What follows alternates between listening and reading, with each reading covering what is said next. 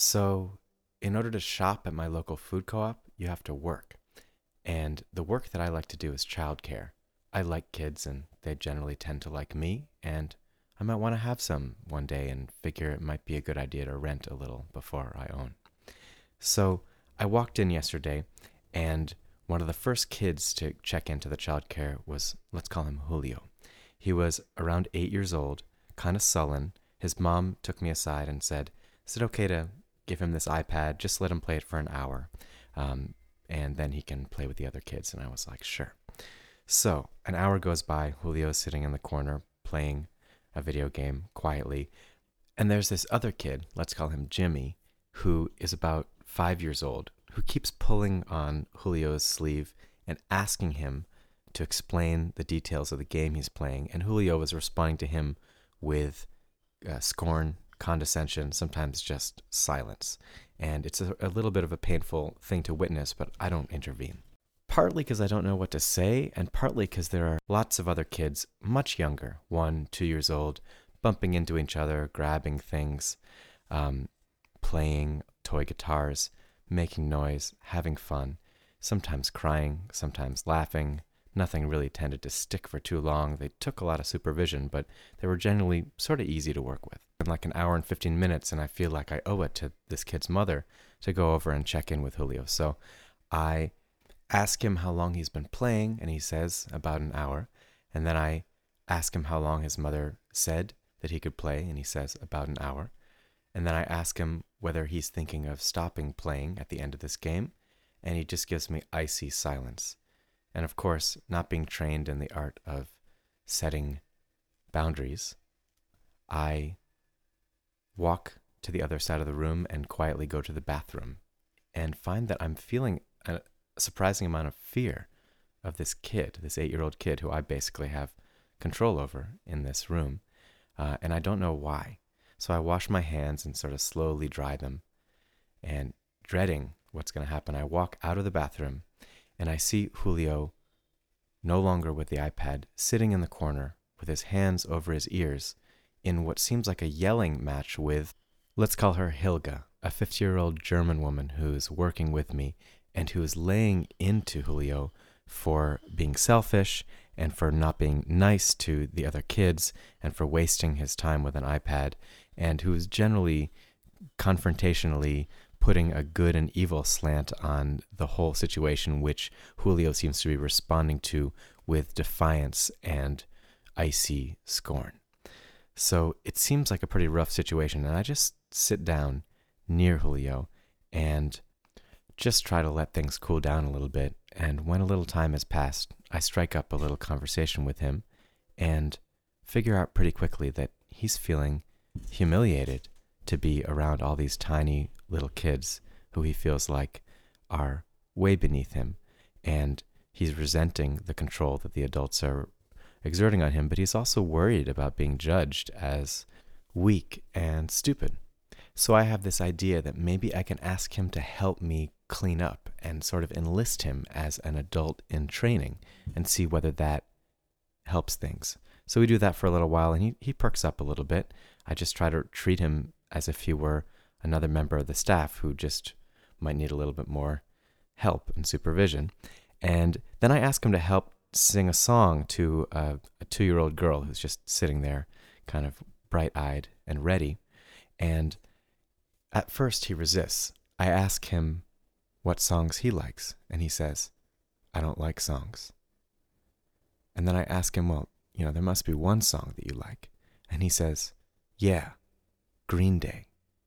So I say, "Oh, cool. Greenday, those guys went to high school right next to me in Oakland. And I didn't know them, but a bunch of my friends were friends with them."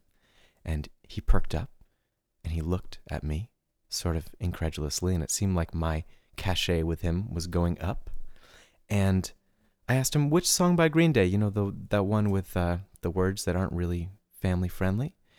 And I play him a couple guitar riffs on my little guitar from their first album, Dookie. And he doesn't recognize any of them. And it becomes clear that he thought Green Day was the name of a song that was just really punk rock and awesome. But he doesn't know that song. So he surprises me by suggesting an ingenious bargain.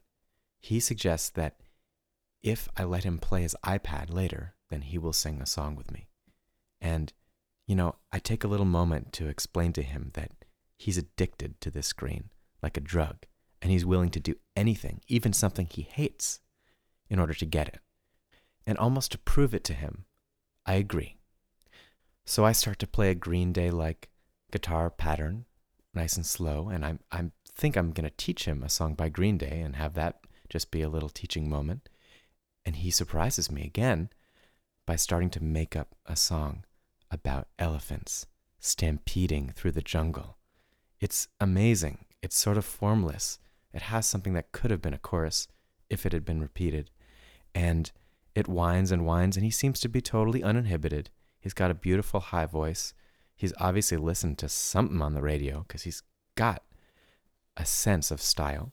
And when that song winds down, he seems to be enjoying himself, so I suggest we sing another one, and he says, yeah, how about spaceships? And so he starts singing, the spaceships in the sky would have every run racing around and souping all the aliens up, and, crazy, elaborate, beautiful, high voice winding through a sort of incoherent story about a battle between the spaceships and the Earth. And we go like this for a while. I don't remember how many songs. And at the last one, he's looking tired. And he says, okay, one more, and then I'm going to play my iPad. And this song is called War of the Sky. I know that because he told me before he sang it. And it was like an epic story from Lord of the Rings, or perhaps Star Wars. It was really hard to follow, and I think it had lots of villains and maybe some heroes, and probably some epic flying battles between flying machines. I don't really remember much because I was focused on trying to keep up with him on the guitar. But I do remember that when we finished, I couldn't help but see a sense of pride and power and dignity and a sense of purpose in his eyes. Maybe I'm making it up, but he seemed like a totally different kid from the one who was covering his ears and screaming back at the German lady a few minutes before. And then he asked for his reward, the iPad.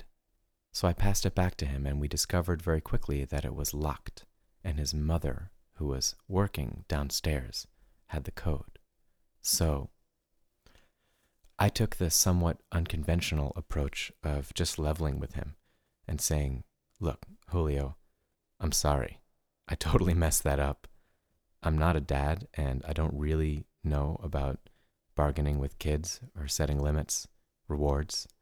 And I gave him a half smile, and he sort of half smiled back and seemed to be pretty understanding. But he wanted his iPad. So when we finally got the code from his mother, and he logged back into the game, pretty soon my shift was over and I had to leave, so I went over to Julio and I said, hey man, it was really great to meet you, and thanks for improvising all those songs with me. I feel like you've got a real gift and you should keep doing it. And, sorry about some of the tension, but I think that we did a really good job of working it out. And sort of half expecting a hug or a high five or maybe a sideways smile, just a little acknowledgement, something. And I waited a little longer, and he just completely ignored me.